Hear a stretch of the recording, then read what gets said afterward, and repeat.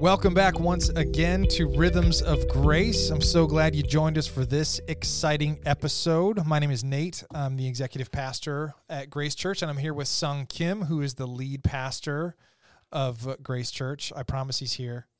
I'm here. Yeah, he is. I knew it. And we have a special guest, but before I introduce our special guest, I'm going to say that we have been this season talking about self-knowledge, primarily through the lens of the Enneagram. And we've talked about how self-knowledge in many ways can give us insight into who God is in the same way that increased knowledge of God generates more knowledge about who we are.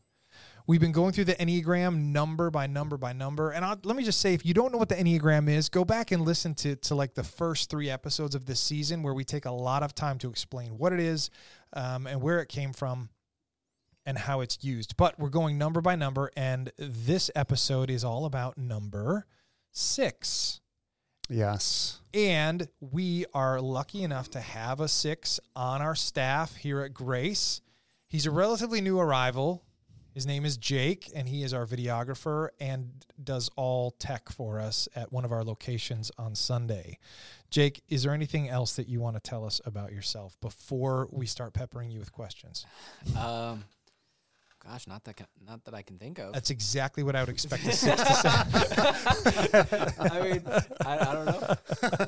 I don't know. Also exactly what we Yeah, I'm really leaning into my role here, aren't I? That's right. You're doing a great job. So, Sung, why don't you go ahead and tell us a little bit about a 6, and then Jake can fill in the gaps and give us lots of deep personal examples. Yeah, so the 6, I'll say one thing. They make really great team players. They're called the skeptic or the loyalist. They're always asking questions. They're really cautious and skeptical about things. At the same time, they're really responsible and alert, but there's this constant anxiety of feeling unprepared about things. And so they want to be prepared, and they're fully devoted to the team or the cause or the people that they're a part of. And they're really trustworthy because they're very responsive and responsible. And they really enjoy collaborating with people in a healthy environment. And so, that's like a nutshell of the loyal skeptic 6. Jake, how does that strike you? That's the best way of describing myself that I think I've heard. Okay, good. That's a good sign. Because I'm trying to verbalize what I'm thinking, or like how to describe myself is extraordinarily difficult. Okay. For me. And so having somebody else who kind of can verbalize it and put it in a succinct sentence or 2 sentences is one of the most helpful things. Nice. Awesome. It's the most help that I think I could get. Well, glad we could help. Thanks so much for joining us. No, I'm just kidding. I'm just kidding. So, yeah, speak to this, Jake. One of the vulnerabilities that a 6 feels is fearing, finding themselves, unprepared in a world that is full of things going sideways or leaving you unprepared to navigate whatever challenges are ahead. What does that look like in your personal life or in your professional life? Well, the constant feeling of, I say constant, that might be a little dramatic, but I do have a sense of feeling unprepared most times. Even if I've, in school, for example, I'd studied for a test, I did everything I was told told to do. I felt comfortable with the material, but the second I get to that day, it's like I never spent a second on it. Really? That's the feeling you have, kind of like I am just woefully unprepared for this. Right. And it's like my emotion, and I'm naturally an anxious person, just all the time. And so that kind of emotionally ramps me up and starts putting the doubt in my, like you said, doubt in my head. And then I'm I'm unprepared for this. And then that can lead me to you maybe not trying, not quitting something, but if there's an opportunity somewhere, I'll be like, I'm not prepared for that. I don't know how to do that, even though I clearly do. Okay. And so I know my inner voice doesn't help. So I have a daughter who's a 6, and I have a son who's a 6. Yeah. So we're going to be asking you how to care for sixes and taking extensive notes. But it's really interesting because what you're saying is exactly what we experienced when she started dance lessons. She literally was starting dance lessons and she was terrified that she was unprepared. And I was like, the class is to teach you how to dance. You couldn't be prepared for this class because it's to teach you how, but to understand that that is one of the sort of driving fears makes sense why that was such a difficult sort of experience for her going into something where she felt like, I don't already know how to dance. I shouldn't even be taking this class. Right. I think the low-hanging fruit too is that like social media does not help because like the idea of like seeing the perfect image of somebody's like the video they made or the picture they shot or the song that they made or the wedding that they had or anything like that. It's like in my head, I'm thinking I could never do that. Yeah. Look at how good that looks. How could I do that? I don't, the thing I've come to realize now working in like production, working in live production and post-production and all that sort of stuff is that like movies, TV, like images, they're hung up by duct tape and like gum and like you're just seeing everything that's in the frame. Everything immediate, like a few pixels over is barely it's hanging a disaster. Yeah. And so that's something that I'm still dealing with and struggling with sometimes is that like, wow, that picture looks so good. How did they do that? And then I'm like, I could never do that. Yeah. But then I have to remind myself, literally a few feet from them, it's something's hanging from like a shoestring. Yeah. And so that's something that I continue to fight. Yeah. My wife is a photographer. And we have people out to the farm all the time for photos, and she is a good photographer, but she only takes photos in front of the things that look good. And I can't tell you the number of people that show up and look at like the really crappy parts of our farm that are never in frame. And they're like, so I don't know. I guess I just thought it would look. There's like so confused because it doesn't look anything like the pictures on our website, except for in these very sort of narrow vistas. But it's helpful to, again, I think for sixes to hear like, hey, remember that all those things that you see that you're comparing yourself to they're not, other people are not as competent as they make themselves out to be. It's a good way to address that fear. Yeah, and so one of the things that I know with sixes that they kind of engage in this like irrational overthinking of things or over analysis, and there's a tendency to create these worst case scenarios. Does that connect with you, and what does that look like for you when that happens? Yeah, I think an easy one that popped into my head right when you said it is like public speaking, and that's an easy one. Like a lot of people have a fear of public speaking, but it's the fear of it doesn't stop there. It goes into painting the picture of what's going to happen when everything goes wrong, not if it goes wrong. Okay, wow. And so, and again, that might just be for me personally because I already have anxiety about anything all the time, a lot of things all the time. Okay. So that might just be me personally, but like, yeah, I've gotten better about it. Again, this is something that I've spent the last couple years, like really looking at myself and seeing like where I'm struggling and what I'm struggling with. And, yeah, like prime example of at my brother's wedding, I was the best man and I had to give a speech, and it was the only thing I thought about the entire wedding. Like I barely remember it. Right. I remember the wedding. I remember the day, but like when it was my time to give you my speech, I cannot give you a single letter of what I said. Wow. I like blacked out, not because of anything like alcohol or anything like that. I like my brain just completely blocks out that entire few minutes on the microphone, and I couldn't tell you what I said. Wow. But everybody said it was good, so I must be good on the fly. So yeah, like what is the worst case scenario that you imagine with public speaking, or what is it that you imagine is going to happen after you like fall on your face on stage? I think it's the perception of my intelligence, and it's like if I stutter, and that's something that I used to be really scared about. When speaking is like if I stutter or if I say a or a like or something, people are thinking less of my intelligence. And so that's something that I remember the day I started having that fear, which is crazy because that's years and years ago. But I remember the first time it happened, and so I'm always conscious, even if it's not intentional. Like I'm worried somebody's going to think that I'm less intelligent.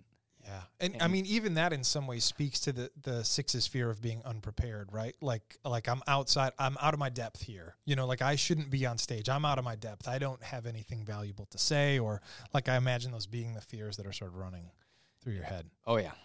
100%. Yeah. On the flip side though, that also makes Sixes very hyper vigilant.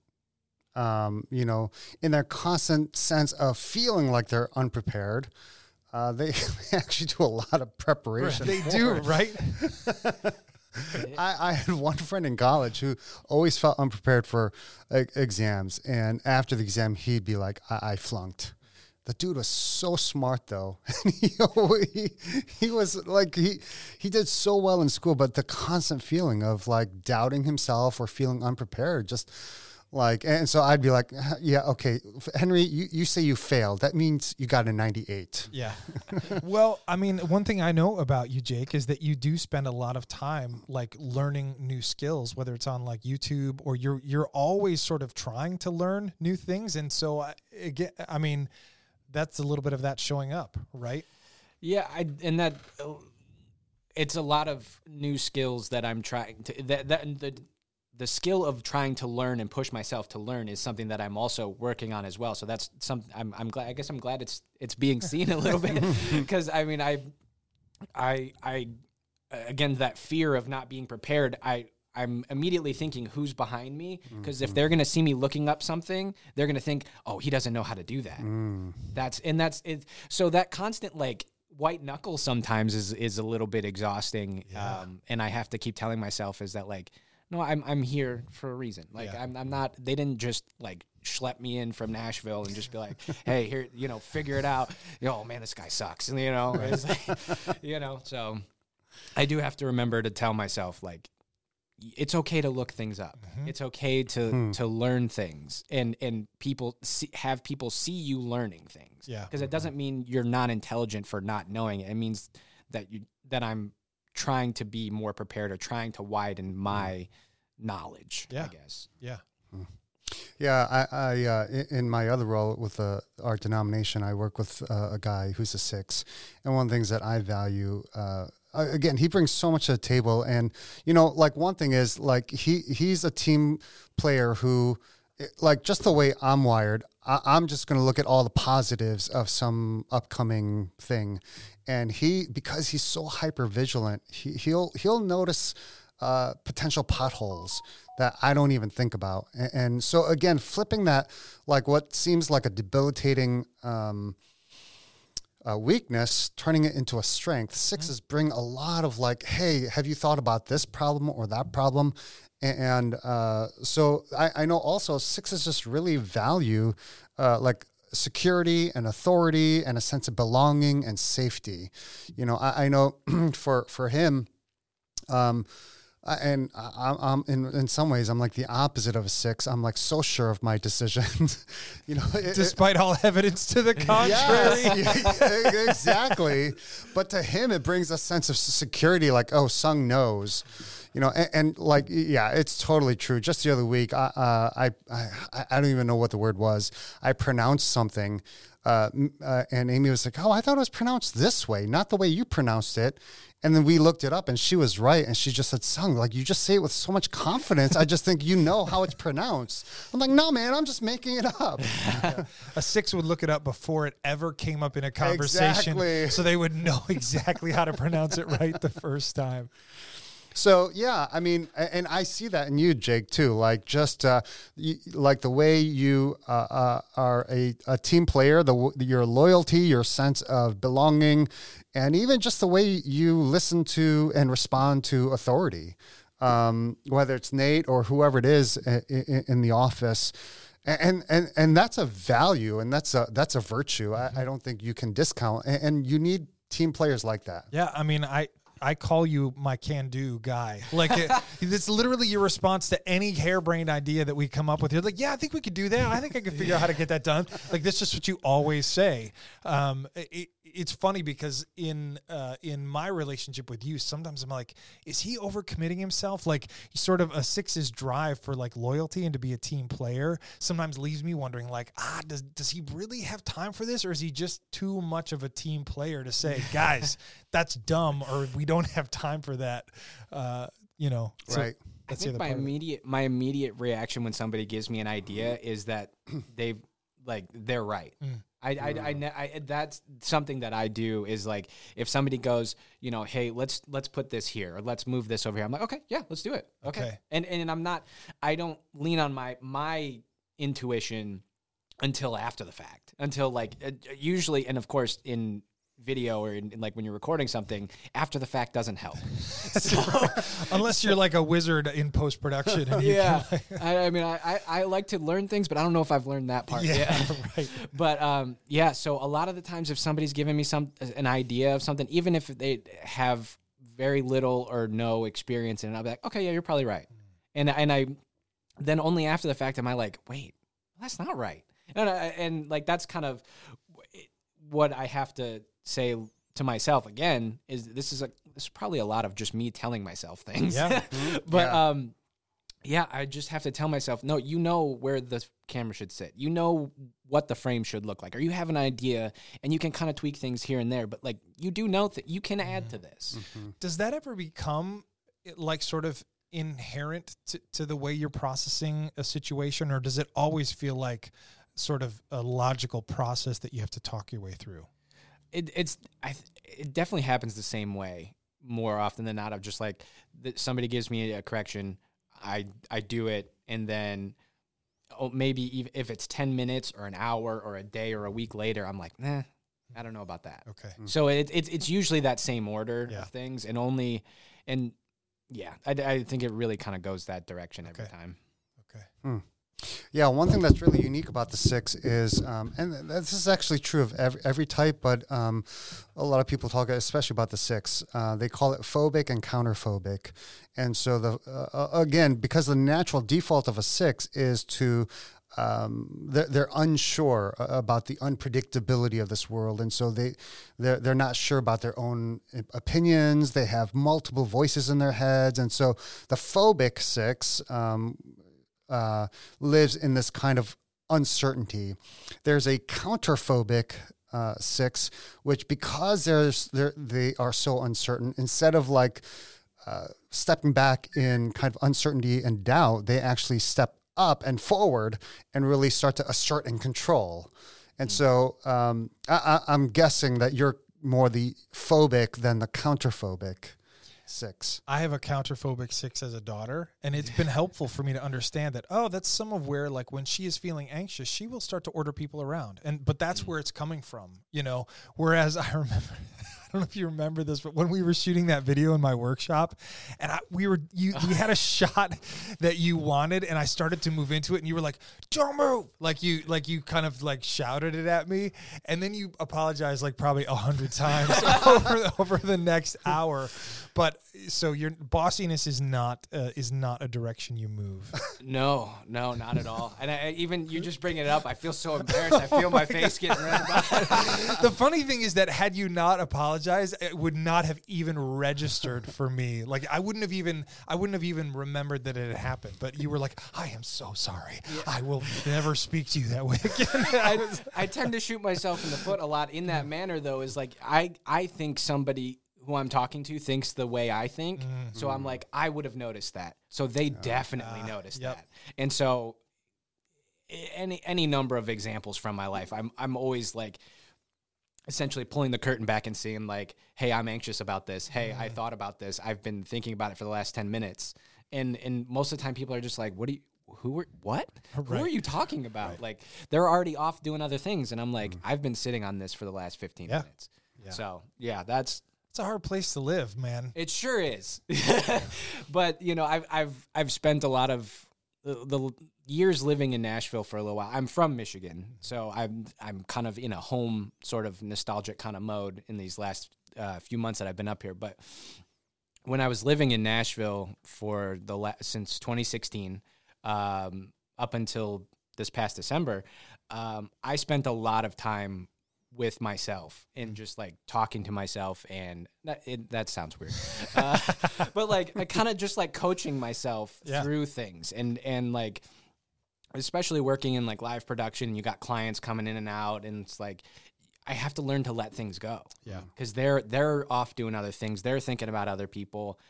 It doesn't benefit me at all to be sitting on this for who knows how much time. Yeah, I mean, I can relate to that. You know, I'm a one, and ones also have an internal voice that can be unhealthy, that sort of needs to be combated. And I do the same thing. I'll have seasons where it feels like all I'm doing is like trying to recalibrate my internal recording and say, that's not what you need to think about right now, or that's not what actually happened. Like, it's time to, so I totally get that.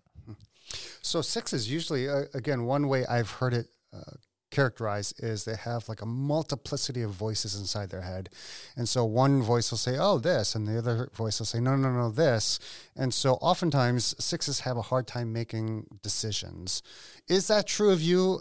If so, what areas? And if not, what areas are easy for you to make decisions? What areas are hard for you to make decisions?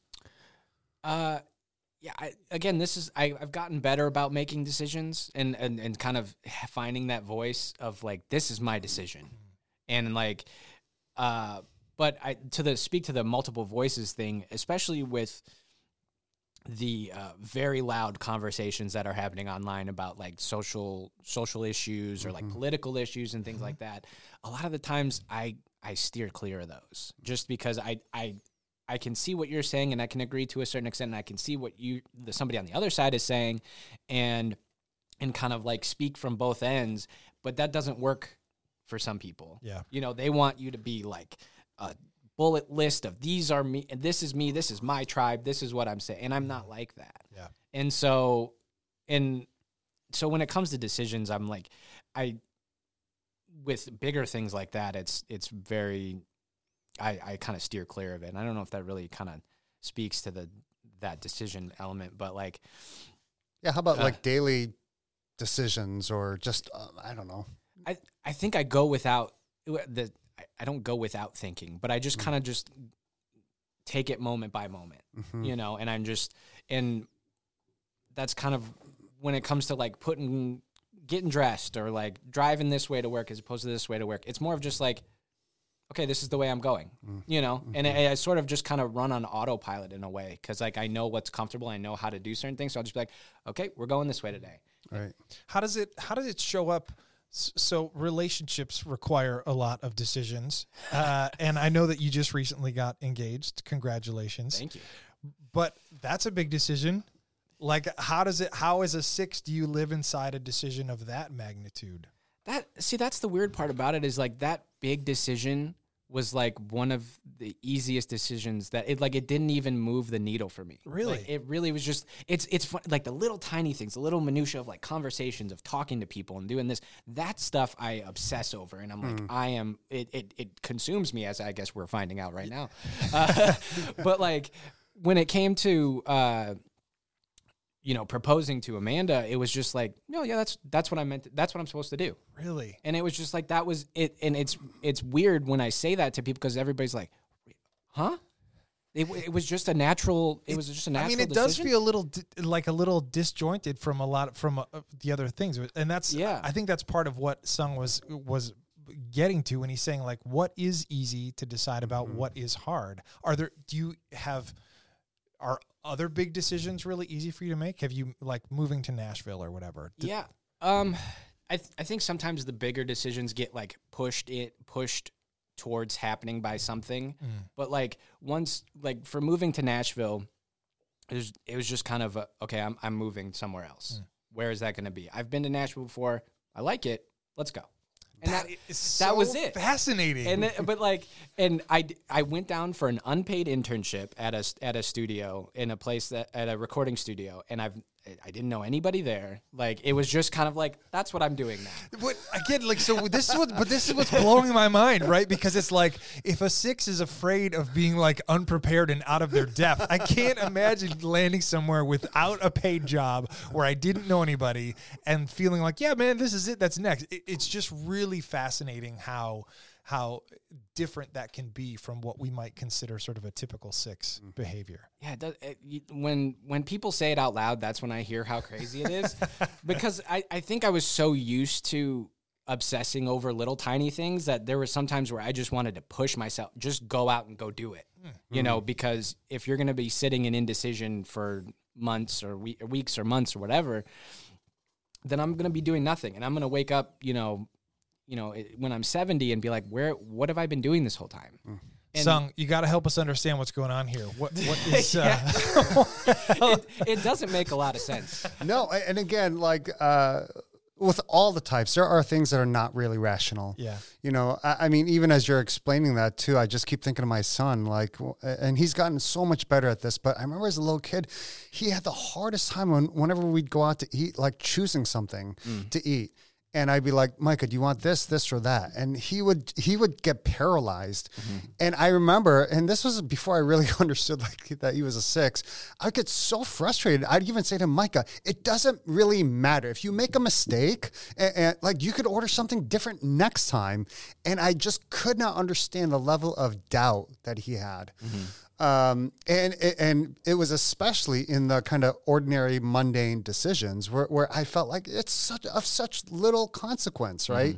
Man, it's got me thinking about my daughter too, because she was the first of my kids to want to drive the tractor, and our tractor is huge. It's gigantic, and like all of my other kids were afraid of it, and she, who literally will sometimes like process for an hour what she's going to have for breakfast, right?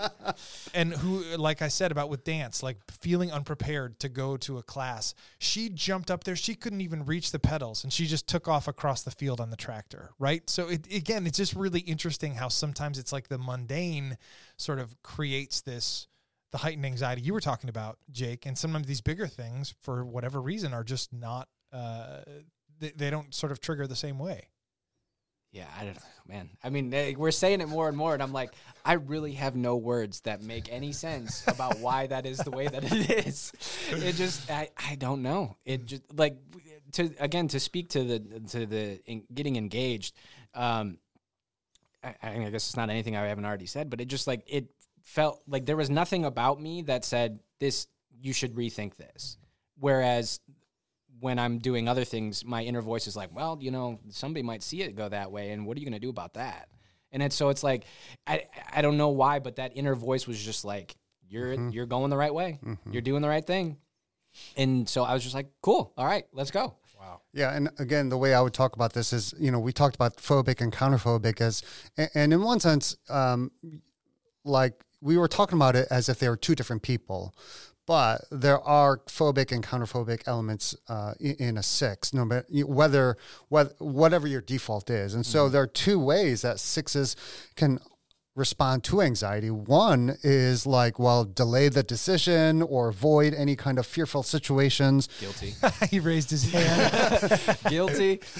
Alternatively, even if somebody is phobic, right, the way they work through some of that anxiety is by tackling that fearful situation almost head on, showing like like you were talking about, like this almost blind kind of like indifference to fear, but it's a different way of responding to their anxiety. And again, like, so you may be phobic, but there are elements of counterphobicness in you. Again, this is where, and it could be different for different people, right? But like, yeah, some of these large decisions, you're just like, you just go head on. Mm-hmm. But with some of these smaller daily things, there's a lot of anxiety. There's a lot of fear of like, oh, what's going to happen? Like my son, it's like, and he still does this. And now that I understand this about him, like he will want me to outline like our day together. Well, so, okay, what are we going to do when? And then what are we going to do? And then what are we going to do? And there are times when I'm like, I don't know, Micah, just kind of go with it. Mm-hmm. Right. And again, that's just the way I'm wired. And like for him, bringing that kind of certainty, like, okay, if he knows that we're going to do this at this point, it brings him a lot of comfort to know, like, he can rely on this being planned. And again, that speaks to that sense of the fear of being unprepared for something. Yeah. And so he wants to know what we're going to do every day because it helps him deal with all the anxiety. Mm. I think what is helpful also for me to remember in terms of like there being, the type and then the counter type elements of that in the same person, is to remember to be merciful that just because, for example, sometimes anxiety can show up as extreme decisiveness and sort of a no holds barred rush headlong in, doesn't necessarily mean that it's then easily applied to the other areas where anxiety, like it's not fair for me to say to you, Jake, like, well, why can't you just, treat this small area of your life the way you treated engagement? Why can't you just be sure, right? Like that's not fair because both of those things are occurring simultaneously and from sort of the same root. Again, I'm preaching to the choir here because I'm thinking about how to be a better dad to my 6, but that's part of it, right? Yeah. So as a 6, Jake, knowing kind of, as we've talked about, like the inside of kind of how a 6 is wired, if let's imagine you're talking to a younger version of yourself, what would you say to yourself? Wow, goodness. That's a question that I've heard people ask, and they like, I got something right for that, and I've never really sat and thought about it, but like, do you feel unprepared for that question? I you know what, I do. But I think it would be something so simple as just to like stop listening to yourself sometimes, like stop the inner voices. Like your inner monologue is something that's not set in stone. This is real life. This is like an exaggerated version. It can be an exaggerated version of your fears, your emotional responses to things. And so I would say take a second and, check in with yourself, but also realize that is a very, set portion of the situation. Yeah. There is a whole environment around what you're feeling that is adding and adding to what's happening. You aren't the sole part of this situation of what's happening. So, and it makes it sound kind of selfish, but I think it's more of just like, if there's something goes wrong, you must have been the problem. Yeah. And so I found myself when I was younger doing that a lot. Like if anything went wrong, you could have fixed it. You could have changed it. It's your problem. And it's like, everything was my fault, And so I would say, nobody would say that to me. That was purely my own. Yeah. I did that to myself. And so I would say kind of realize like the scope of everything. Put what's happening in perspective and not just listen purely to your fear, building up inside you. Yeah, I mean, it makes sense because oftentimes, and I think we've talked about this, but a root of anxiety is trying to control things that are outside of your control. That is often a root of anxiety. And so if, for a 6 to be able to give some perspective and say, all of these things are outside of my control, right? Like these are all the variables that are coming to bear on this situation over which I have zero control, that can actually release some of the anxiety because it's like, I'm not in control of this person. I'm not in control of this decision. I'm not in control of this piece of, in your case, technology or whatever, that I could see how that releases some of the anxiety that a 6 is prone to. Mm-hmm. Oh yeah. Yeah. Sorry, go ahead. No, go ahead. All I was going to say was that's something that I'm working on even right now as we're speaking. Like you're talking through it right now. I'm telling myself to just like relax, listen to what he's saying. Don't start thinking 5 steps ahead. We haven't even gotten there yet. Like it's a constant struggle, but not in a struggle where I feel defeated by it. It's just something that's continually like I have to talk myself through it. And sometimes in conversations like this, it's like I'm going off in some different direction. And then I start thinking about, I'm in a different direction. Oh, did I just ruin the podcast? Oh, no. Did I just ruin the podcast? It really gets that dramatic sometimes. And so like I have to center myself sometimes and focus and be like, what did you ask me again? And then I feel nervous about asking for somebody to repeat themselves. Yeah. It's a cascade of issues. I mean, really, but a huge part of it, and again, this is something that's common to anxiety, is anxiety takes us out of the present. right? Like anxiety puts us in the future or it puts us in the past. It almost never puts us in the present. So part of what you're talking about is sort of like reestablishing yourself in the present moment. And again, that's kind of a tried and true tool for dispelling or reducing anxiety. So somebody, let's say a friend, what's something that a friend can do that would trigger you in a negative way or ruin trust with you? And what are things that a friend could do to really build trust and deeper friendship with you? I think to kind of break trust would more be like if they were dismissive. Because I dismissive about whatever I'm saying. Because a lot of the times, especially when I'm anxious, I'll talk out loud, like I'll think out loud, and I might say something that doesn't come out right or something be weird, and then just don't worry about it. Just you'll be fine. Stop worrying about it. That to me, breaking trust sounds like a little bit exaggerated, but I would already be like, okay, this person isn't willing to hear this sort of like external processing, and so I won't bring it out anymore. I won't have that type of conversation with them anymore.